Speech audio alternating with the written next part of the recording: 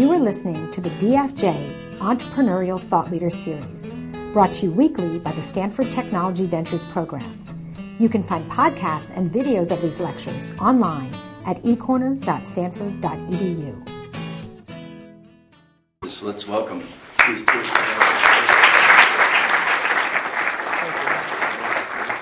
Thank you. Well, good afternoon. It's been a pleasure to know Tom for so long, and thank you very much for interesting. It allows people to use their imagination what that means. I think you'll find a little bit about what that means today in my presentation and Q&A session. So allow me to tell you about energy to grow. So in terms of an entrepreneurial experience, and one that has deep personal meaning, you have to hit the rewind button and figure out where did it all start. And I'll be very honest, it started very early. When I was 9 years old, my family took us back to Colombia for a visit. And we were able to visit a national monument called El Paraíso. And after our morning tour, we were taken to the patio deck for lunch. And as we were seated and waited for our lunch, we chit-chatted. And then our lunch was served. It was sancocho. And if anyone knows what sancocho is, I want to talk to you afterwards. It's a traditional stew. As it was served, I noticed a boy off to my right. He was approaching us, young, a baby 10 or 11 years old. A white shirt, white pants, and no shoes. As he approached us, I just kind of looked at him and looked at my mom. And he got about 4 feet away from me. And then he lowered himself to the ground. So I have my food, and he's staring at me. And so I'm kind of not knowing what to do.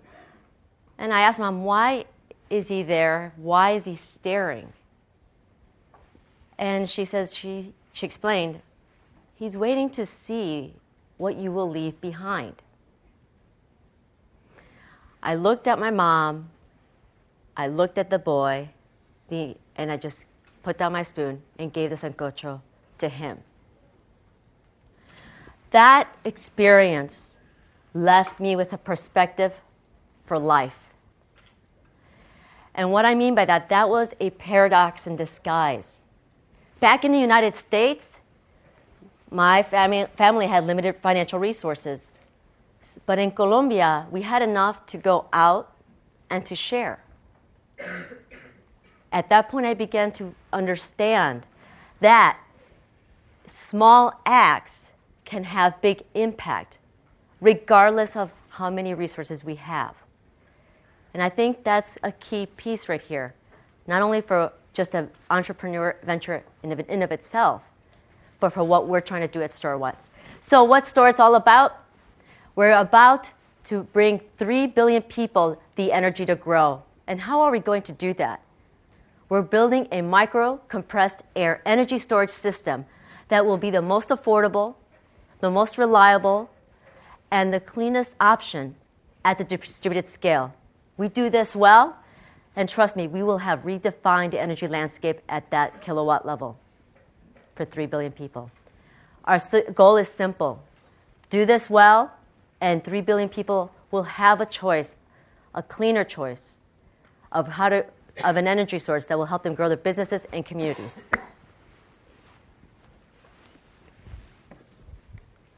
So ultimately, any technology at the end of the day has to impact people. So actually, these are pictures for some of the partners that we've been engaged with. Up to your right is a picture from Emprenda. Patricio Boyd, he was a co-founder and in charge of business development for rural operations. I met him in 2009 via email, then met him in 2010 at InterSolar, and since then he's been very, very helpful with us and just visited us last month at a StorWatts facility. He's been at the core of not only giving us insights, but also introducing us to the people who have operating experience for 5 or 10 years in the field. So what does that mean? He introduced us to people who have an ESCO in Laos, people who have an ESCO in India, to people who have ESCOs in Dominican Republic and Honduras. That's just a sampling of the people he was able to take us to so that we would actually get to know what we really have to build. In other words, I did not want to guess. The other picture is from my colleague, Edna Kaplan. She went to Cambodia. And she's been helping me on several fronts. And during this trip, the whole idea of microenergy and micro businesses was just culminated in her basically saying, I want to take a bunch of pictures for you. So she gave me about 25 pictures of micro businesses from Indonesia and Cambodia. You only get to see one of them. So basically, to her, StorWatts already left a message with her. We're about providing an energy source, so there's much better productive use of energy that allows people to do more with less. And then the last piece speaks a little bit to what I did before. After graduate school, I went to HP in 97, and then after that went to my first startup and went IPO, raised $100 million. That was called ZapMe. We actually launched about 2,000 computer labs and with over 500,000 users. After that, I started my own business on a consulting basis, went back to HP, and worked on their emerging market solutions team. If you go onto your Google, put in HP 441 multi-user desktop. And what you'll find is not only press releases, but actual case studies of that project. And that project opened my eyes to you can't just take best intentions and great technology into these markets without having a little bit more homework in the field. And that you'll see in the way we've actually evolved with StorWatts. Some of the things that we learned: insufficient packaging. It arrives in a port of South Africa, gets on a truck, goes on a road with holes bigger than I can imagine, and by the time it got to its location, because we were targeting rural schools, it was basically falling apart. The other part that we overlooked, oh my goodness, they may not always have, if the grid's out there, it may not always be available. So guess what? We sent a system with AC. We did not decide to actually operate AC and DC. So those are just a few insights into what has shaped our insights for StorWatts. What do we want to do from a business perspective? So I've walked you a little bit about thematically where I started and how I've shaped my career, but also how it's informed me to be able to look beyond the U.S. borders and start looking how can I have that impact in emerging markets. So you've probably heard of the story of a lot of work around GSMA, that if you can provide a more reliable source of energy for cell towers, that by an extension, you might be able to also provide energy for community services. You do this well. You go from here to here, all the way through the clinics and the schools. From a business perspective, you're looking at a $50 billion market opportunity worldwide. And from a person-to-person perspective, you're helping someone go from a communications device to a school, to a clinic, and to their homes. So, when we first started StorWatts, what did we ask ourselves? The obvious question is, can we actually have really big impact? So we asked, can we reach what would it take to reach 1 billion people? Anybody want to know how many mobile subscribers there are here at present as of today? Okay. So I think we're over 5 billion. Today, and the squares right there basically show you where the largest number of mobile subscribers are. So this will explain the path that we've taken. We have taken 2 trips to India.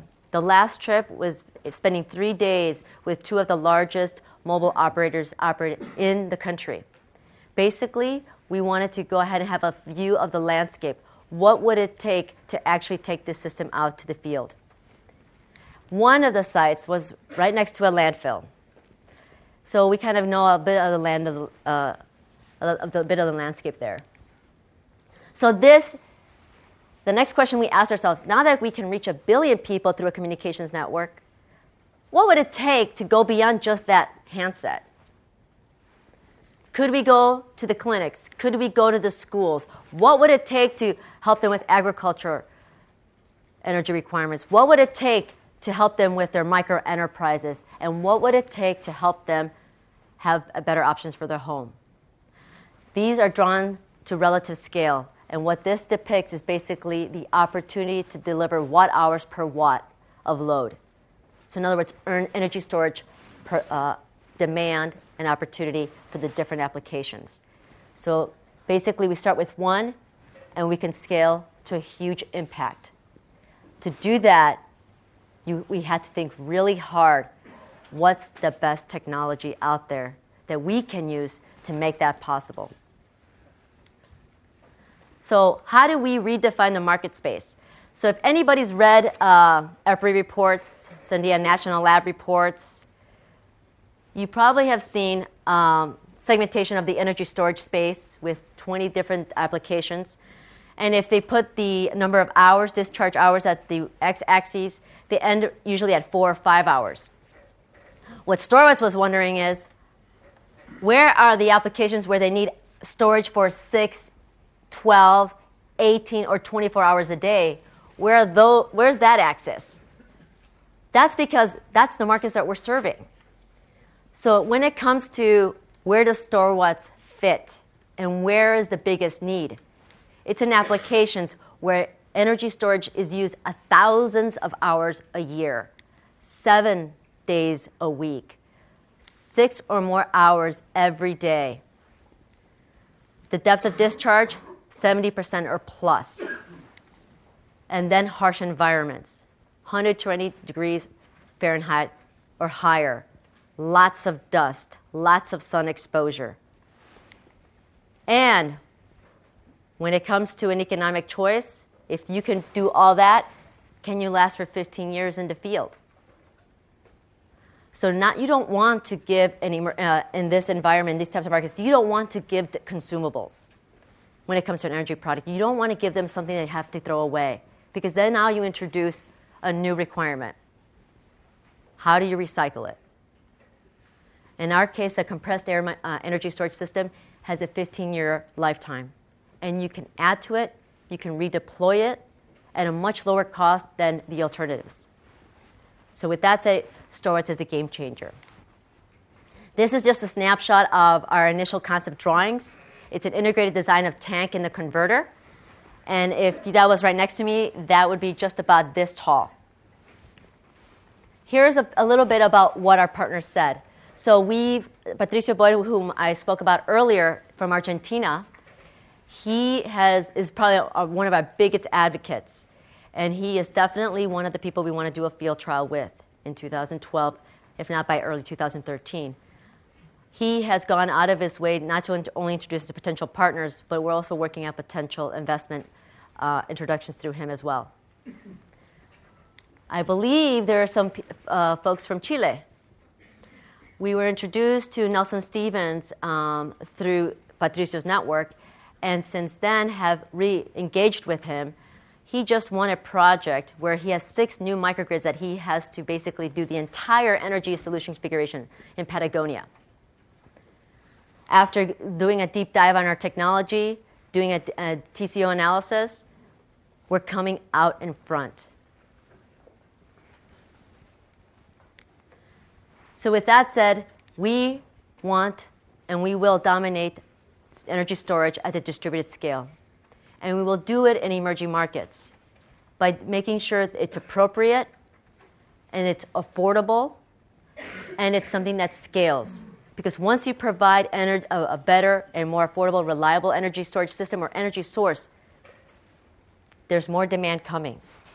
So a platform that allows that person to add to it over time has a very high premium in these markets.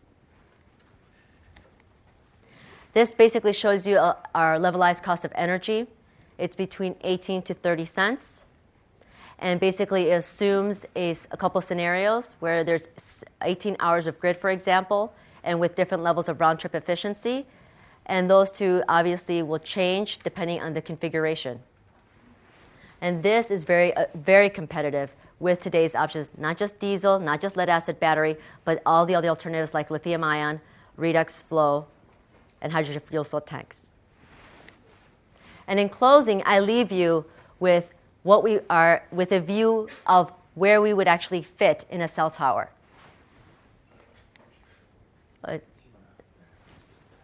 Just hit play.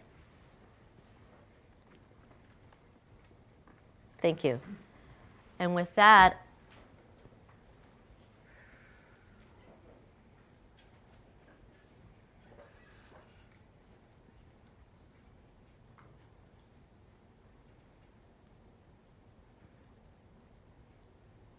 I look forward to your questions, and thank you very much for your time.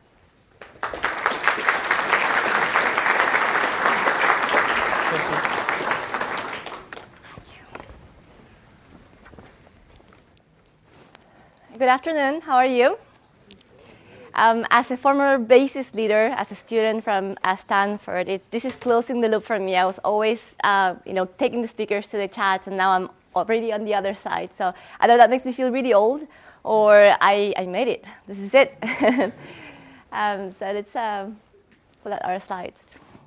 So my story is actually going to be the past and the story of my life and the choices that I made to be where I am right now. I'm going to talk about the decisions I made to choose to go from becoming a geek, a tech entrepreneur, a technologist from MIT, to choosing a social entrepreneurial career, and now back to being a tech entrepreneur today.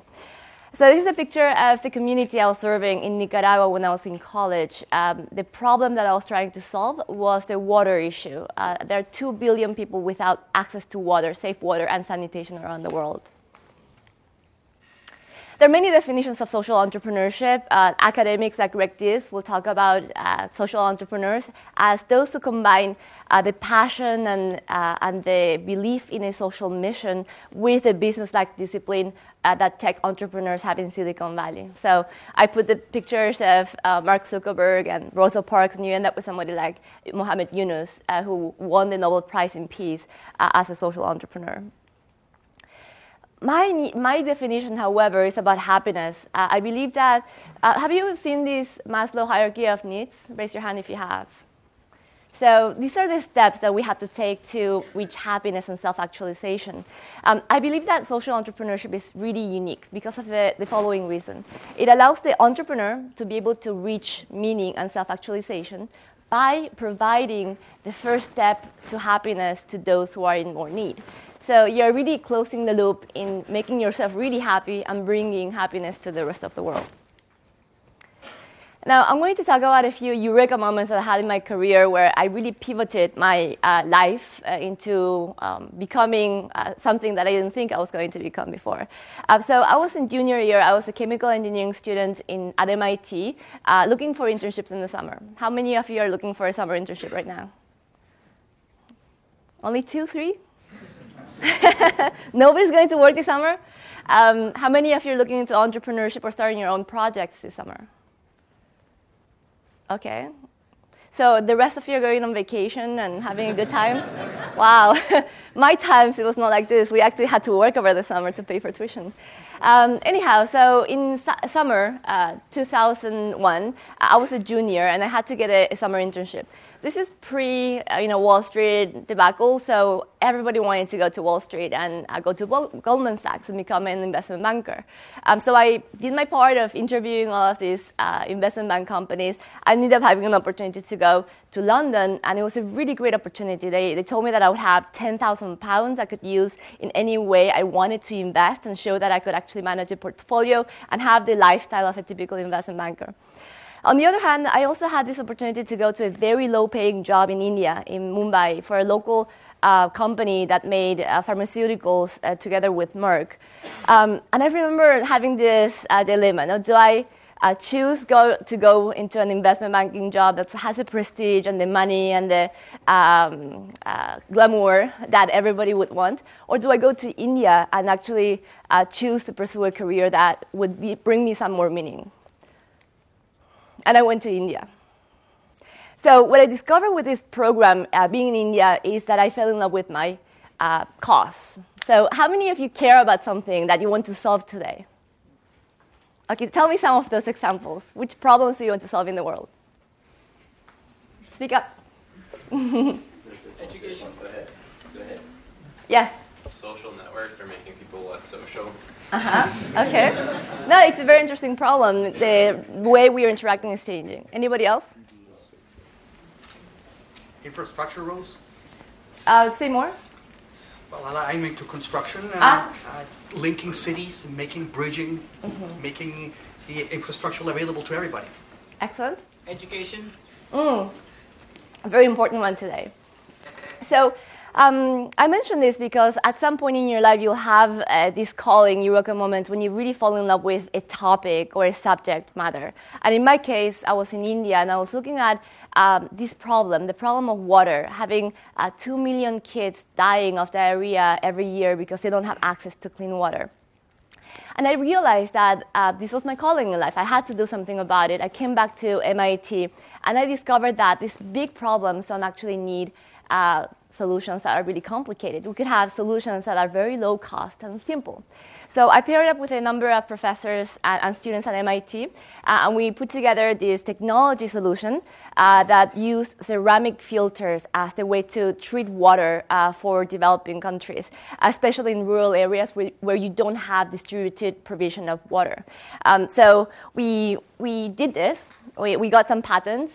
We participated in some competitions, won some money, and now we had this laboratory technology that we wanted to deploy in the field. And we're so excited about it because as MIT technologists, we thought that was all that was needed, a technical product, and when we put it in the field, then magically all the solutions would come about.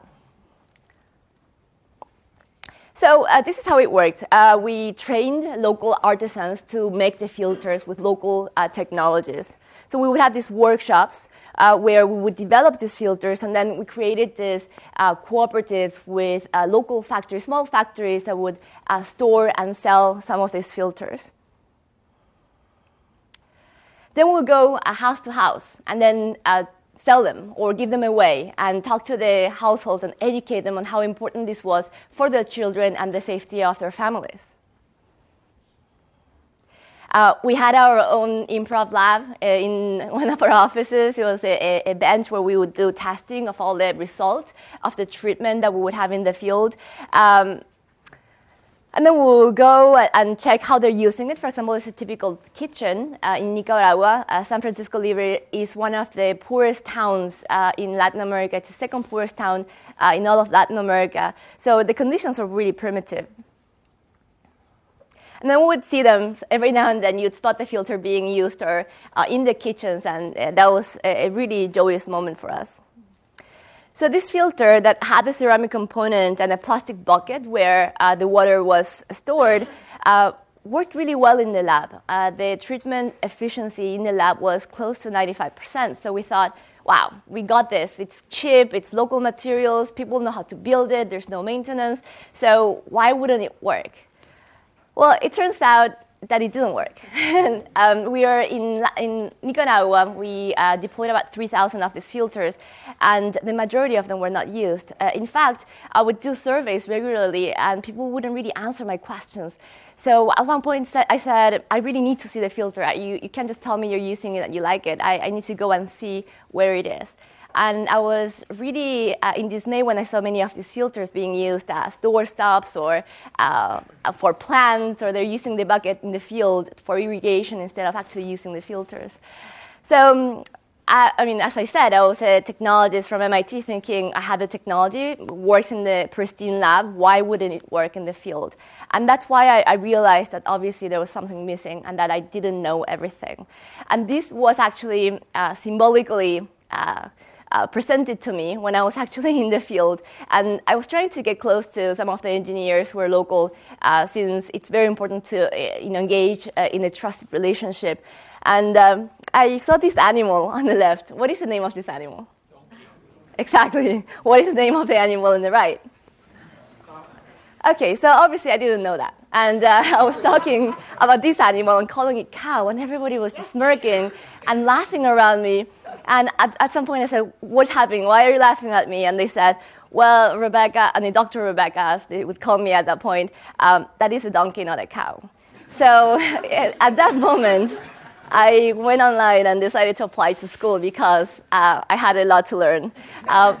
Coming from the labs, I'm going to the field and really not even being able to distinguish something so simple as a donkey from a cow.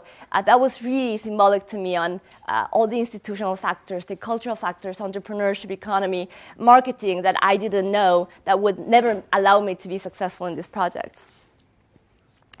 So I came to Stanford, and here I studied the social networks and the institutional factors that affect the performance and the success of these projects in the field. So I did a lot of studies in Argentina, where I was still working with peri-urban areas with a lack of provision of water, safe water. The conditions were as bad, if not worse. Very poor families, but surprisingly, they had piped water to their slums. So I was going and looking at these communities where there was almost no money, but they still had water provision. As you see, there's pipe water next to houses that are made of tin and cardboard. And I actually had to always walk with bodyguards because it was so dangerous that you couldn't even go there by yourself. And what I discovered with this study is that the institutional factors and the social networks were, in fact, one of the most important components in ensuring the success of these projects. Now, the problem with being an academic after having been an entrepreneur is that you can't go back. It's very difficult. So I came back to Stanford, and I had this long thesis to write, 300 or 400 pages. I had a year ahead of me, locked down in a room where I could spend my days in the library. Or, as I told my mom, I could go and actually do these things and solve the problems and do it much faster. So, unfortunately, having experienced the idea stretching my mind, I couldn't really go back to being in the lab, and I took this perpetual leave of absence. And someday I'll come back to finish it. Since then, I've been working with organizations like BASIS in helping other entrepreneurs to make their projects happen. And my main issue after coming back from the field was the issue of scale. What I wanted to do was not only to focus on my one idea, but as the quote says, if you get a couple of ideas, they're like rabbits. They reproduce and make more ideas. And when you get a lot of entrepreneurs together, then it's even more exponential. So that was the initial idea behind YouNoodle and the technology platform that we built, Podium, which allows some of these organizers, connectors, and entrepreneurs to scale up their activities by using a technical platform. Similarly, we co-founded, as Tom mentioned, the CleanTech Open, which is an organization that helps cleantech companies create their companies, get resources, get mentorship and funding. And since 2006, this organization has helped thousands of companies raise over $400 million of funding and created about 2,500 jobs. So with this and the fact that, if you look at the average income of PhD dropouts from Stanford versus those who graduate, I think I didn't make the right decision. So in the beginning, every time you have an idea, a crazy idea, and you believe in a cause, and you want to make that happen, people will say it can't happen. Second, they will say, maybe it can happen, but it's not worth your time. Get your doctoral degree, go and study medicine, get a job, a real job, and make sure you have a safety net for your life. But after a while, when you do pursue that cause and you follow your instincts, you'll see that the choices you have made were the right ones. And I hope in a few years you'll be right here presenting your careers. Thank you.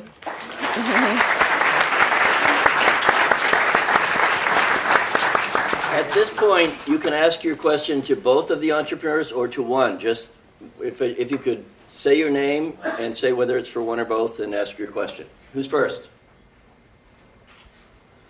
No one? Yes. It's for both. How do you make good decisions? Let me take it. Well, first you have to know what you want. And once you're pretty clear what you want, there's always going to be a plan A, B, and C. So that's the way I've made decisions. I mean, to some of the pins, the Rebecca's points around pivoting. Went to HP, left HP. Went back to HP, but went back with a certain goal in mind, emerging markets. When I moved on beyond HP, I continued to be in remote applications. So I worked at the Moore Foundation as a consultant for 2 years. We funded about $18 million worth of remote sensing technologies for biodiversity conservation in the middle of the Amazon. So everything was with an intent. So as long as you're clear what you want, give yourself some options and go for it. In my case, I always assume that I don't know, as I showed you why. So I typically try to know who knows the piece of information that I need to have in order to make an informed decision. Then I have a couple of mottos in life. One of them is that I always try to make decisions that are going to improve my future, but not at the expense of the present. And that goes back to the investment banker issue. I saw so many of my friends going to a career path that made them extremely miserable today for a future that would be possibly great. And I think many of them regret those decisions. And also, depending on your life stage, I believe that being conscious of whether you want to narrow down your options by that decision or whether you want to increase the number of options with each decision you make, that's an important thing to take into account. When I was younger, I just wanted to create more options. So every decision I made, I wanted to make sure that it was not narrowing the number of possibilities that that particular decision would create in my life. Mm-hmm. Next. Sure. I was just wondering, how have you guys been able to align the interests of business with the interests of doing social good at the same time? I'll take that first. Repeat the question. How do you align the interests of the business and the interests of social cause?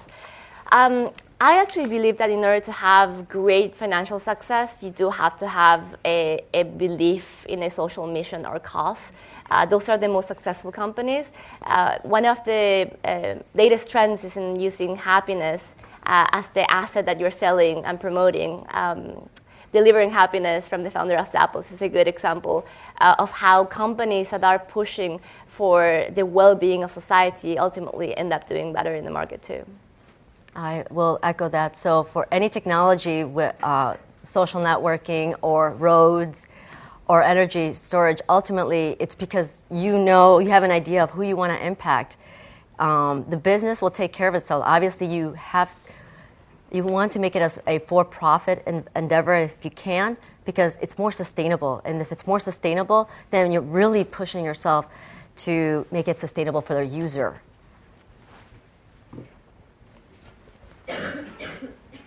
Yes. What was the biggest challenge you had to have in your career? What was the biggest challenge you had in your career? I had no challenges. Nothing. Learning the names of animals. And, I think, for example, in each one of these projects, there's always a point in the project where you think it's going to fail.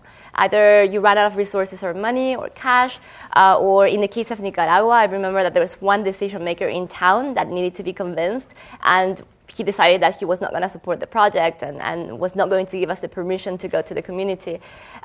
So you deal with those things. For example, in my case, I went to his office and I sat down there and I said, I don't care what happens here, but I'm not moving until you listen to me, and I'm not moving until you say yes. And when you're a student and you're young, you can get away with a lot of things like that. Probably today will be more difficult, but when you're 20, it's cute. So it will work. Rebecca, I think you could get away with it today. The biggest challenge, staying, because we've had already a career, multiple choices in our career so far, it's always balancing the practical with the what if. And the practical is always, as Rebecca was talking about, is going back to that job that pays very well and gives you a lot of sense of security. And it's been saying no to that and sticking with seeing it through. Someone in the back. Yes, sir. Could you tell me a little bit about how you assess talent, maybe before you engage a partner or an employee, and then afterwards too? How do you assess talent before and after Hire or you hire or partner with someone? Very good. Good question. So for partners, when we did our vote VOC, if you will, and I think you've heard from Steve Blank and others, get out of the building early. I think we went to about 10 ESCOs with operations in over 15 countries and at least 5 years of operating experience. That's what I was looking for. In other words, I wanted to see someone who has tried the best and failed, tried the lowest option and failed, and give me some of the real pain, because I really wanted to make the better choice. Once I start down a road, I want to make sure that I know what makes other things fail, so that I'm designing around that, if you will. That's a partner. And talent, I'm looking for people who recognize that part of success is failure. So the ability to recover. I really look for someone's ability to recover. In my case, it's usually I start with a value system. If I don't have the same values and morals with the person I'm going to spend probably the most amount of time at work with, it's just not going to work. So we have to agree on basic tenets of the values that drive us. Second, I think it's very important that we have complementarity. Oftentimes I meet people who have the same skill sets as me, and we don't really work well together because we compete and we end up getting on each other's feet. And then the third part, I like people who are obsessed about something. It may not be the topic in question that I'm trying to build, the actual product that I'm trying to build, but people who have a certain level of passion and obsession about something. It could be chess, or it could be cheerleading or football. They tend to also have an easier time getting obsessed about the startup or entrepreneurship project that you may have with them. So I look for obsessiveness.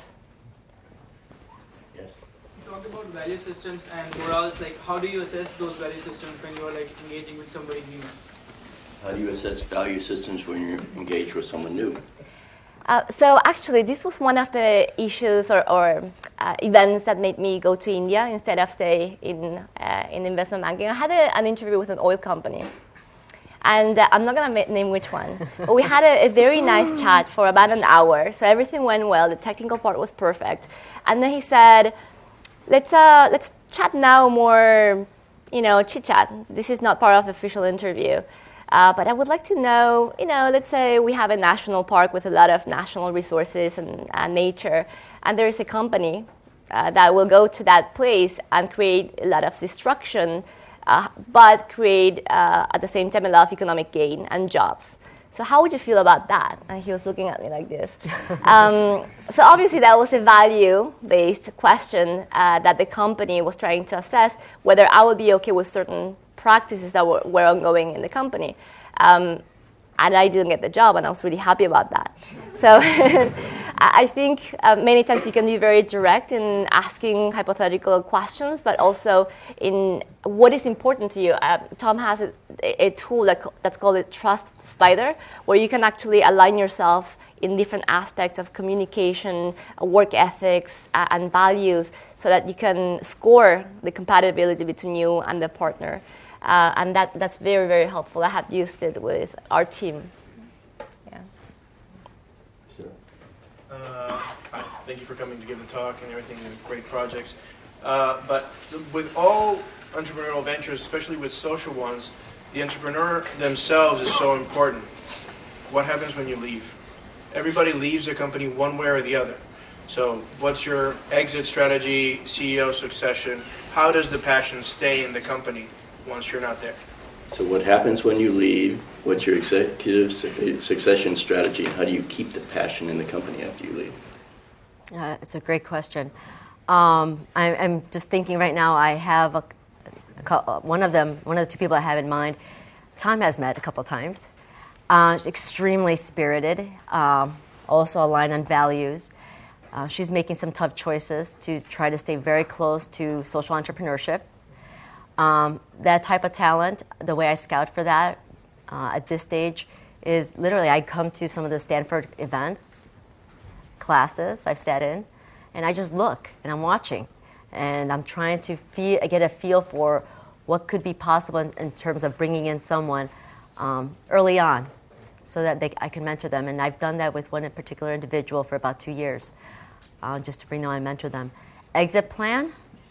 I haven't really, I've put some thought into it, but there's so much work ahead of us. But I think there is an exit plan. I think the exit plan probably will look at it once we're going from tens and hundreds to tens and hundreds of thousands of units.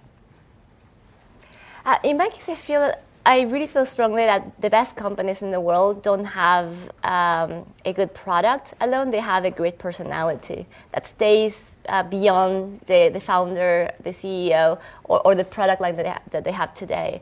So Apple is a great example of the character that the company has, with or without Steve Jobs. You know the personality of the company, and that's a really big challenge. So for example, at our company at YouNoodle, we are creating that right now. We have 14 people, and very intentionally we are setting some parameters of what that personality will look like. So one of the things that we do as a joke is, have you seen the honey badger video on YouTube? Okay, so there are things about the honey badger that I love. The tenacity, fearlessness, persistence, obsession and passion for that honey that it has to get no matter how many bees are going to bite him. So we joke a lot about honey badgers. We give awards within the company. That's the honey badger badge for people who go really outside of their duty, beyond their duty call, to do something that's really tenacious and fearless. And I think those personalities actually stay on. It doesn't matter if I leave tomorrow. That will make sure that the company continues to attract the right talent and survive over time. In the far back? How do you manage to balance your work life with whatever else is in your life? How do you manage to balance your work life with whatever else is in your life? Good questions for both of them, because you know how to juggle, so good different ways. I actually don't know the answer to that question. I'm hoping to learn from you. Oh. Wow. Okay. So I've been called a really good juggler. I can have a lot of balls in the air. But the only reason I can keep them up there is because I have an amazing family. The kind of very highs and some lows that go as part the nature of starting your own thing, it requires that type of support, and it's an intense level of support, and I couldn't be more grateful to my family for making that. As an extension of that, I have amazing people around me who guide me and making some very tough decisions in less time and with more clarity. So with that type of support, I can have a family. Yes, I have 2 children. and still have time for baseball, soccer, track, etc. Wow. I don't have balance, so I can't really BS about it. My fiancé is here in the audience, and he'll say she doesn't. So I'm not gonna lie about it. But there's one lesson that I learned since school, which is that before I used to push myself until I crashed, and then I took 2 or 3 weeks to recover, and went back to work and had the same level of intensity. Now I know exactly when I'm going to crash. So maybe like 2 days before I'm going to crash, I stop. So I don't have to go through a long recovery period, but I just have to have maybe a weekend to recover. So it's just understanding, the finesse between I'm crashing and I'm about to crash.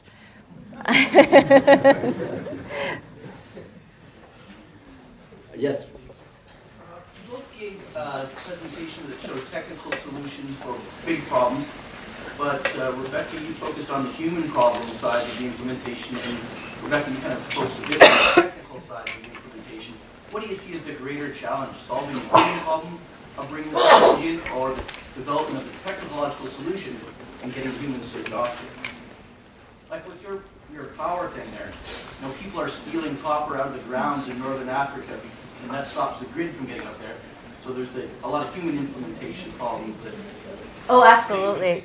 What's the greater challenge? You've got governments to deal with.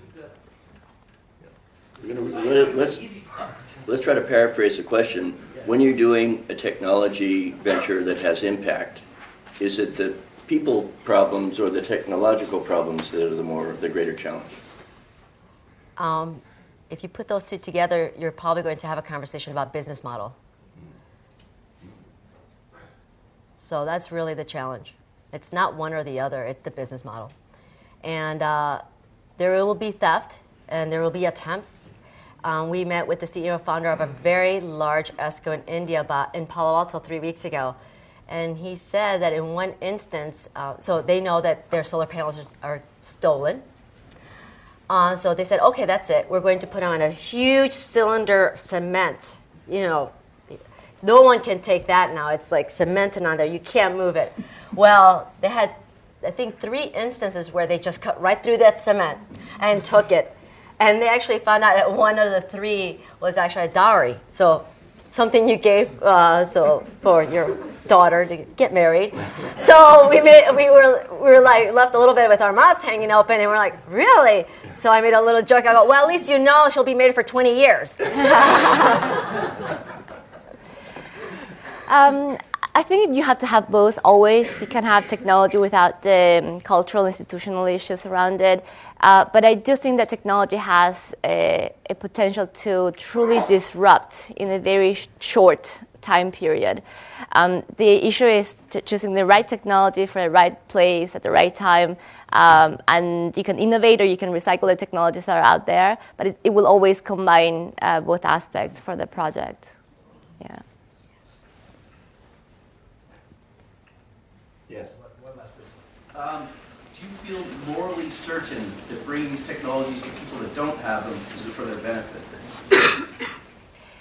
That's a very, very good question. Yes, the question is, am I certain that bringing technologies to communities that don't have it is a good thing? It's a moral thing, right?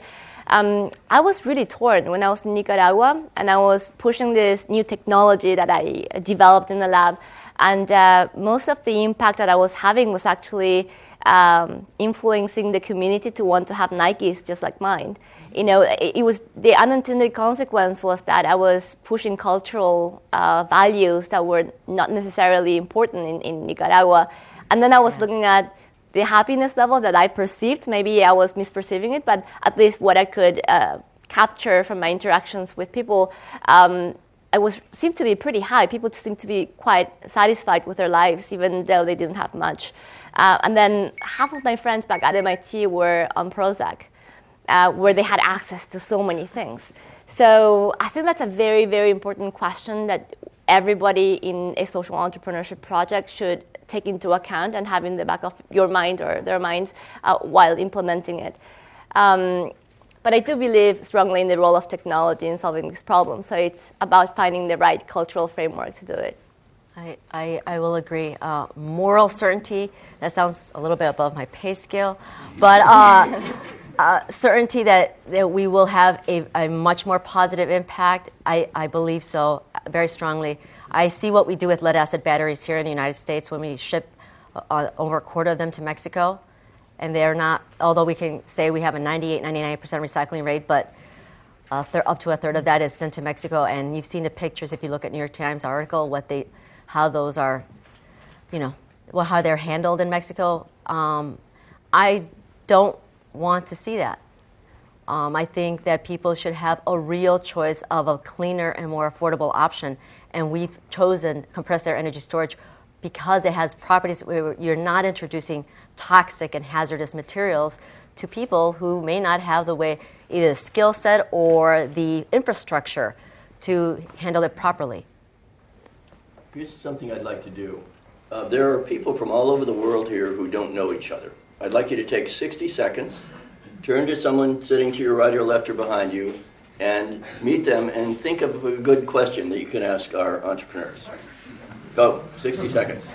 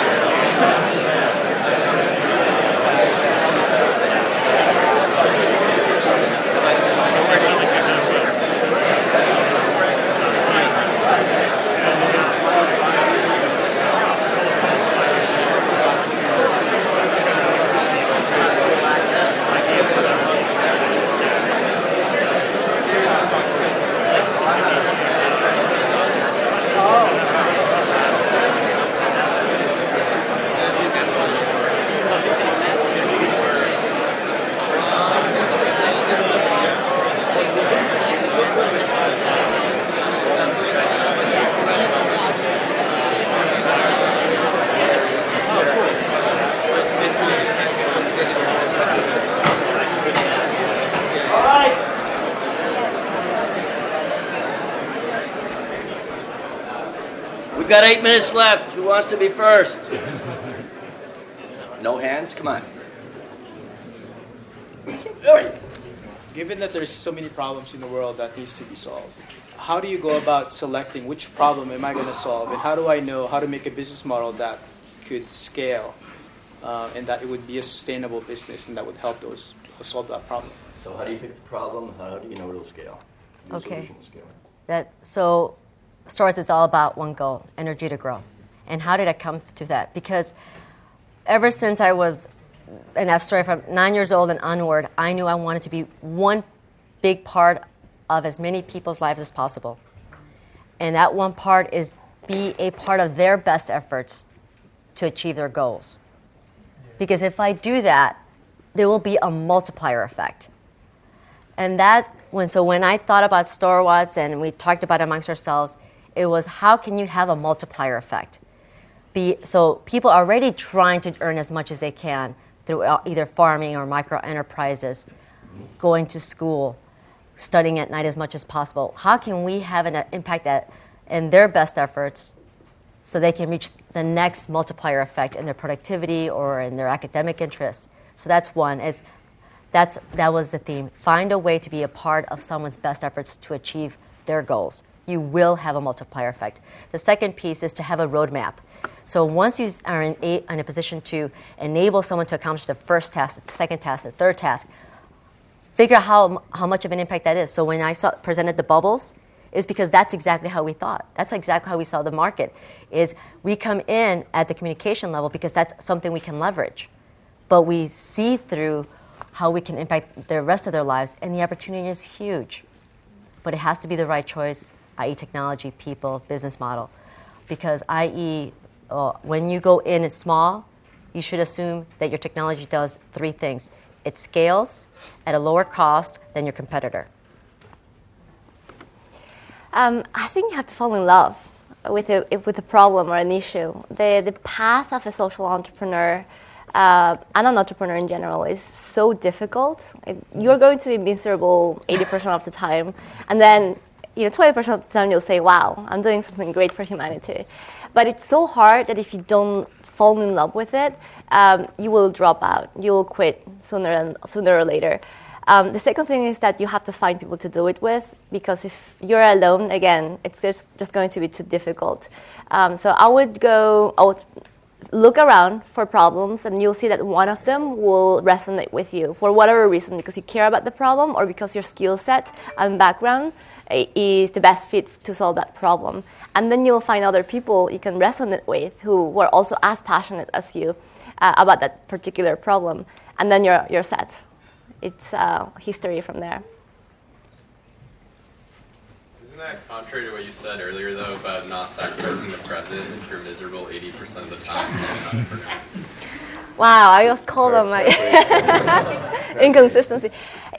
It's very true. Rebecca, nobody heard him. So. Okay, the question is, isn't that inconsistent to what I said before, that if I shouldn't forgo the present, sacrifice the present for the future, then why am I choosing an entrepreneurial career that makes me miserable most of the time? And I think actually it has to do with the pyramid again. I've been thinking about this question a lot recently because I have no balance. And I was feeling very stretched. And I believe that there are some people whose path to self-actualization only comes through these big ambitions and extremely challenging problems that you want to solve. Without trying, at least people like myself are not going to reach that level of meaning and self-actualization.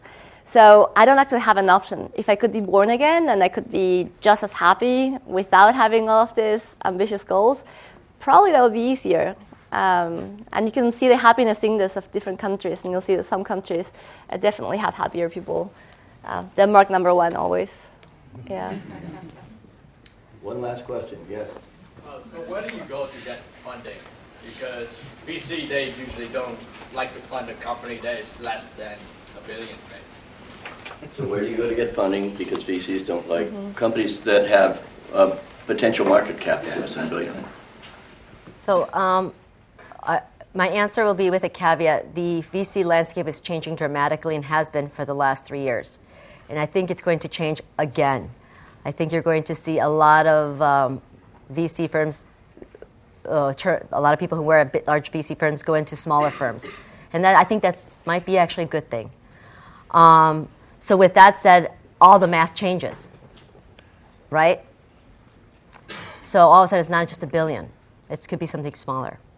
That said, when we have engaged thus far, we have actually had more traction with international investors who are much more familiar with the markets and the culture and would serve us probably very well in terms of guidance to grow the company in the areas that we're targeting. They're also cost-driven VCs and investors. A lot of angels invest in things that they really care about and in stories that they care about. So you can look for those people who have a good fit with your project. But now we have potentially crowdfunding picking up in a few months. So I think that will open up a lot of opportunities for social entrepreneurs. With that, let's thank our two entrepreneurs for being with us today. Thank you.